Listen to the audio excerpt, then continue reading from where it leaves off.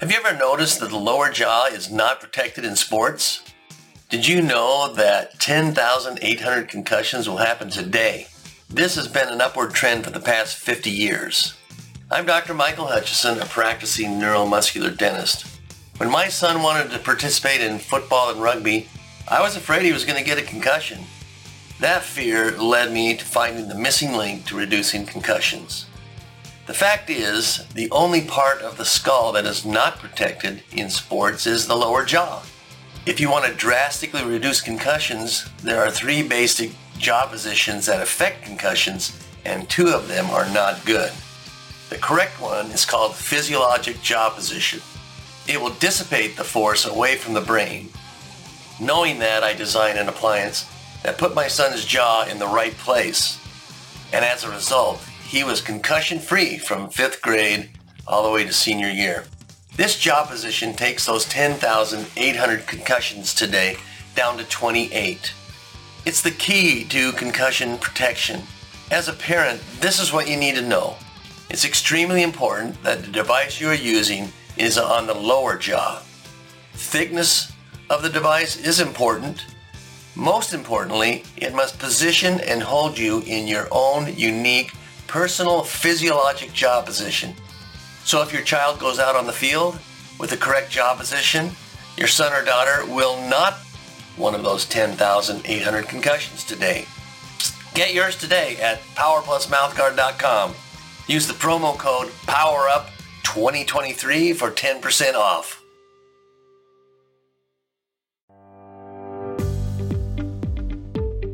Thanks for listening to the Pigskin Tales podcast. This story was written and produced by your host, Ross Bliley. Edited by Nikki Bliley. You can follow me on social media outlets, Facebook, Twitter, and Instagram. You can find the podcast on multiple music streaming providers including Spotify, Amazon Music, and Audible. If you like what you hear and want to support my work, subscribe to the show on the Sports History Network. As a conversation starter, you can email me questions or leave feedback of the show at pigskintalespodcast@gmail.com. The soundtrack is provided by Kevin MacLeod of filmmusic.io. Before we get into the story, I have to mention newspapers.com. I use it for my research and I love it because it gives me so much interesting information I would have never found otherwise. If you visit sportshistorynetwork.com, we offer a free 1-week subscription as a trial. With a paid subscription, you'll be supporting the production of this podcast as well as the other shows. Once again, thanks for listening to the Pigskin Tales podcast.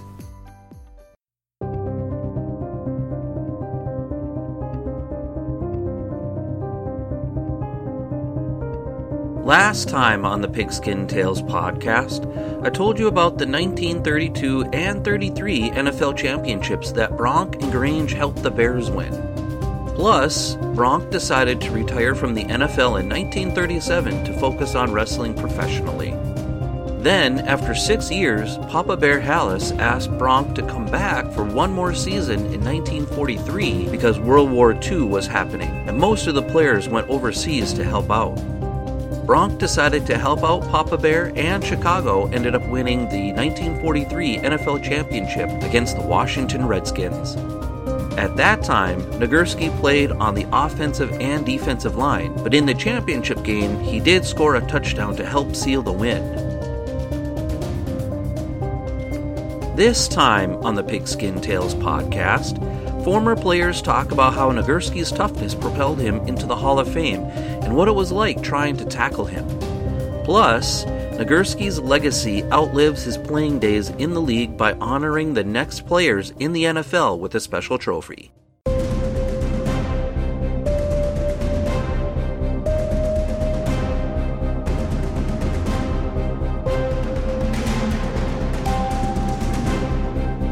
This is Pigskin Tales.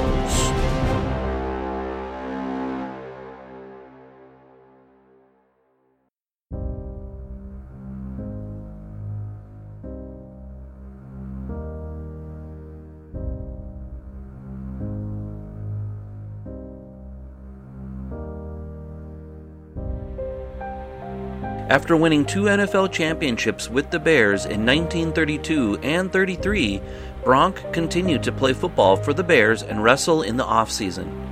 Over the next 4 seasons, those that lined up against him feared him. According to Ben Donahue's Story of Nagurski, Mel Hein of the New York Giants recalled in an interview that most players had no clue on how to stop Nagurski. He said, quote, "If you went at him low, he would stomp you to death. If you went at him high, he just knocked you down and ran over you," unquote. Tackling Nagurski was like getting an electric shock, said Grange. NFL opponents rarely had a way to stop Nagurski. In one game against the Giants, head coach Steve Owen used 5 defensive linemen to attempt to stop Bronk. After the game, Owen was interviewed by the press and was asked how the deploying of 5 defensive linemen worked against stopping Nagurski. He said, "2 things happened that we didn't count on. 1, Nagurski gained 8 yards. 2, the linebacker had to be carted off the field." Donahue writes that in a desperate attempt, various opponents simply tried rolling at Nagurski's legs to trip him. Before the 1984 Super Bowl, Bronk was interviewed by the press and mentioned that Halas liked to stockpile backs and believed in spreading it around. Quote, "Plus he wanted to keep me fresh for defense, where I'd put in a full afternoon," unquote, explained Nagurski. Stats pulled from ProFootballReference.com show that Nagurski averaged less than 10 carries a game that season.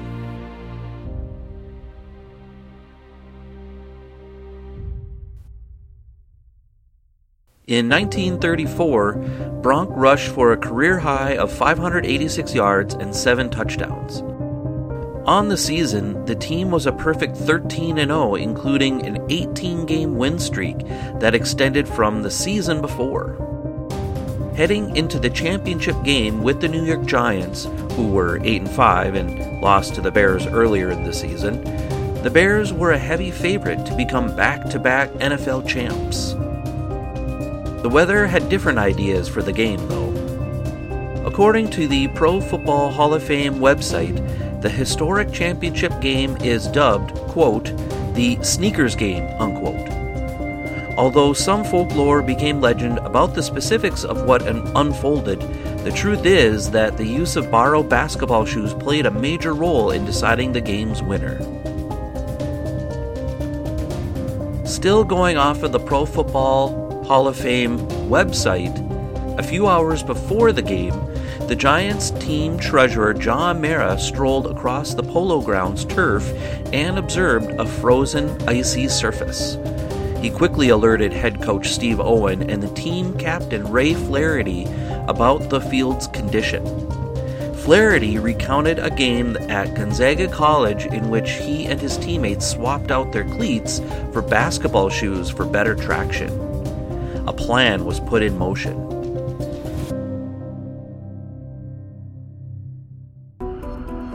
A locker room attendant by the name of Abe Cohen was sent on an errand to nearby Manhattan College to retrieve sneakers worn by the school's basketball team.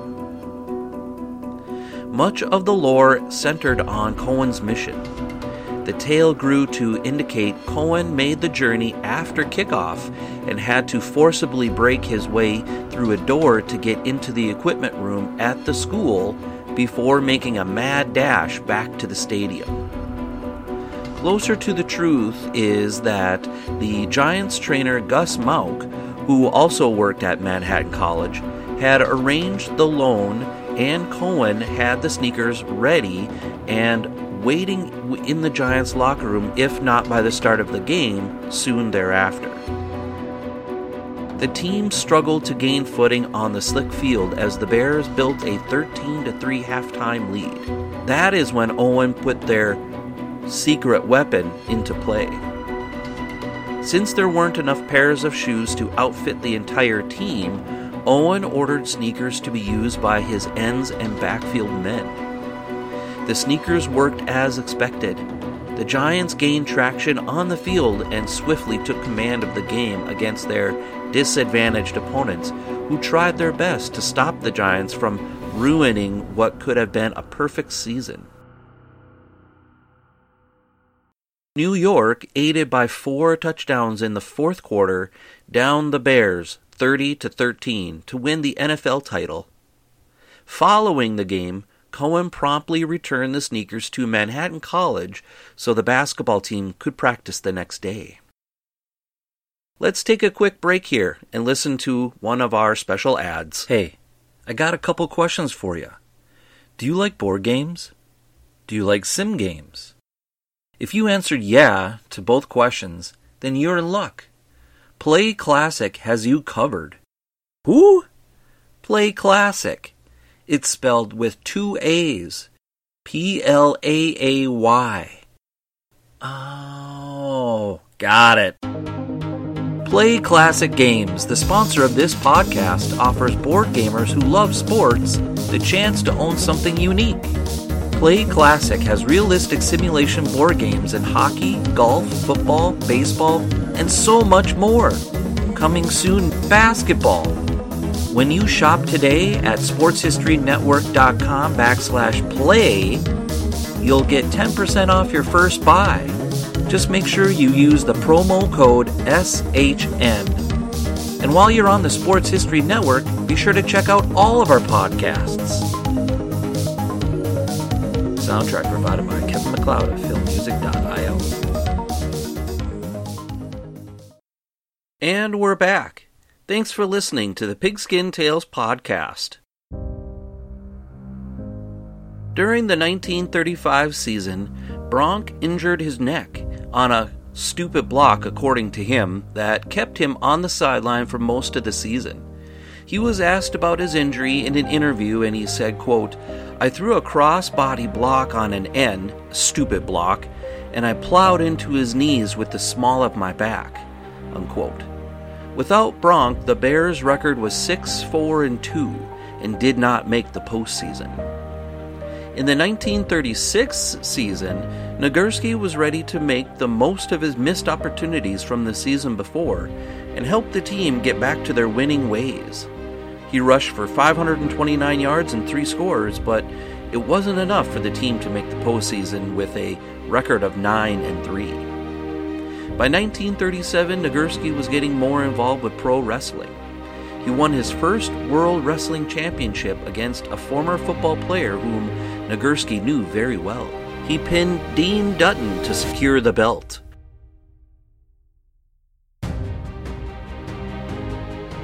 Back in the NFL, he helped the Bears to a 9-1-1 record and get back to the championship game. This time, they played the Washington Redskins. Sammy Baugh was a rookie quarterback and threw for 2 fourth-quarter touchdowns to take down the favorite Bears 28-21. After the season, Bronk went to Halas and asked him for a raise because he was struggling to raise his newborn daughter and make ends meet due to the economic downturn in the United States. After talking about it with his wife, he decided to ask Halas for a salary raise of $6,000 a season. Halas said that he actually couldn't afford it. So, with that simple no, Nagurski decided to pursue wrestling full-time. He continued to wrestle on the pro circuit until 1960. 6 years after he hung up his cleats from pro football, World War II had begun and a lot of Chicago Bears players went to go fight the good fight. As you know, the United States won the war in the end. With those players leaving for battle overseas, Halas actually went to Nagurski and asked him to rejoin the team for just one more season. Halas knew that Bronk was not the same guy as he once was, but he could still play tackle and run the pigskin a few times a game. Nagurski talked about it with his wife and daughter about the offer, and with their blessing, decided to help out his old coach just one more time. So in 1943, Bronk got his cleats and his old jersey back, and he rushed for 84 yards and 1 score. He mostly played tackle, but that didn't stop him from flattening offensive and defensive linemen. The Bears made the postseason with a record of 8 wins, 1 loss, and 1 tie, and played in the NFL Championship against the Washington Redskins for the second time. Nagurski's one and only touchdown of the season helped push the Bears past the Redskins for their 3rd NFL championship in franchise history. The 20-point win helped Nagurski solidify his legacy into the Pro Football Hall of Fame.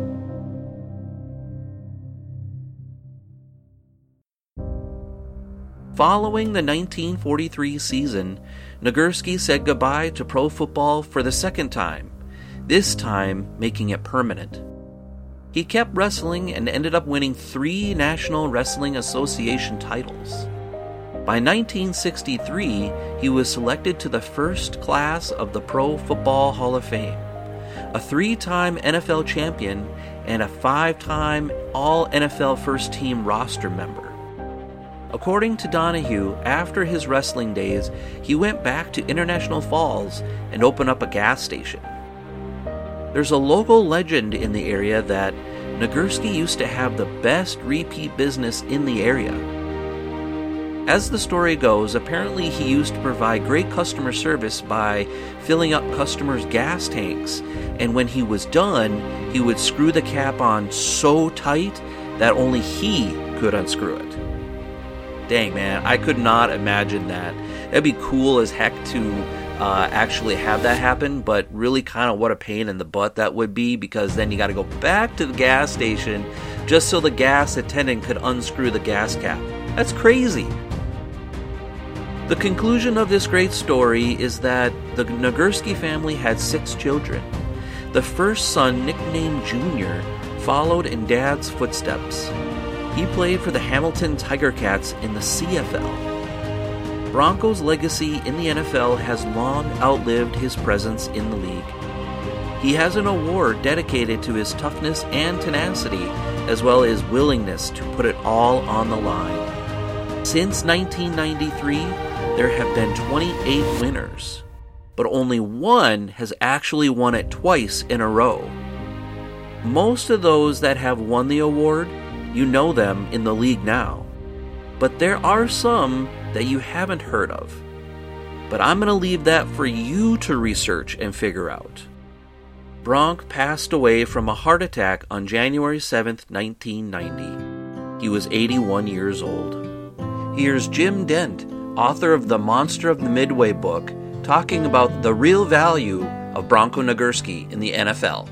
You have to remember him as a guy who brought a lot of attention to the NFL, who won 3 championships, who came back after 6 years. Think about that. Nobody today could come back after 6 years and lead his team to a championship. And I think that's the real value of Bronco Nagurski.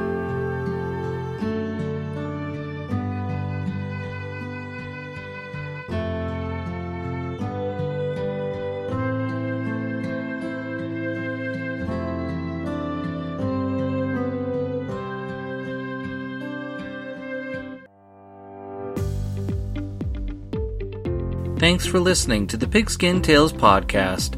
This story was written and produced by your host, Ross Bliley, edited by Nikki Bliley. You can follow me on social media outlets, Facebook, Twitter, and Instagram. You can find the podcast on multiple streaming providers such as Spotify, Amazon Music, and Audible. If you like what you hear and want to support my work, subscribe to the show on the Sports History Network. As a conversation starter, you can email me questions or leave feedback of the show at pigskintalespodcast@gmail.com. The soundtrack is provided by Kevin MacLeod of filmmusic.io. Once again, thanks for listening to the Pigskin Tales podcast. Hey there, sports history fan. This is Arnie Chapman, aka the Football History Dude, and I wanted to thank you for stopping by to listen to another episode here on the Sports History Network. Our podcasters are passionate about uncovering and sharing sports stories from yesteryear. And if you didn't know it already, we have over 30 shows across the network covering all sorts of sports history topics. In fact, here's a glimpse into one of our awesome podcasts here on the network. Do you wish you knew more about the 100 seasons of the NFL? You're in luck because you found the Football History Dude podcast, where each episode is a journey back in time to learn about the rich history of the NFL. From the founding of the league in an auto showroom, all the way to what it is today, America's favorite sport and a behemoth of an industry. My name is Arnie Chapman. Football is my passion, and I want you to come along with me each week to explore the yesteryear of the gridiron. So hop on board my DeLorean and let's get this baby up to 88 miles per hour. How about that? I bet you're super hyped to go listen to that new podcast, right? Well, to learn about this show and all the other podcasts on the network, head over to sportshistorynetwork.com/podcasts. Again, that's sportshistorynetwork.com/podcasts. Head over there today to find your next favorite sports history podcast.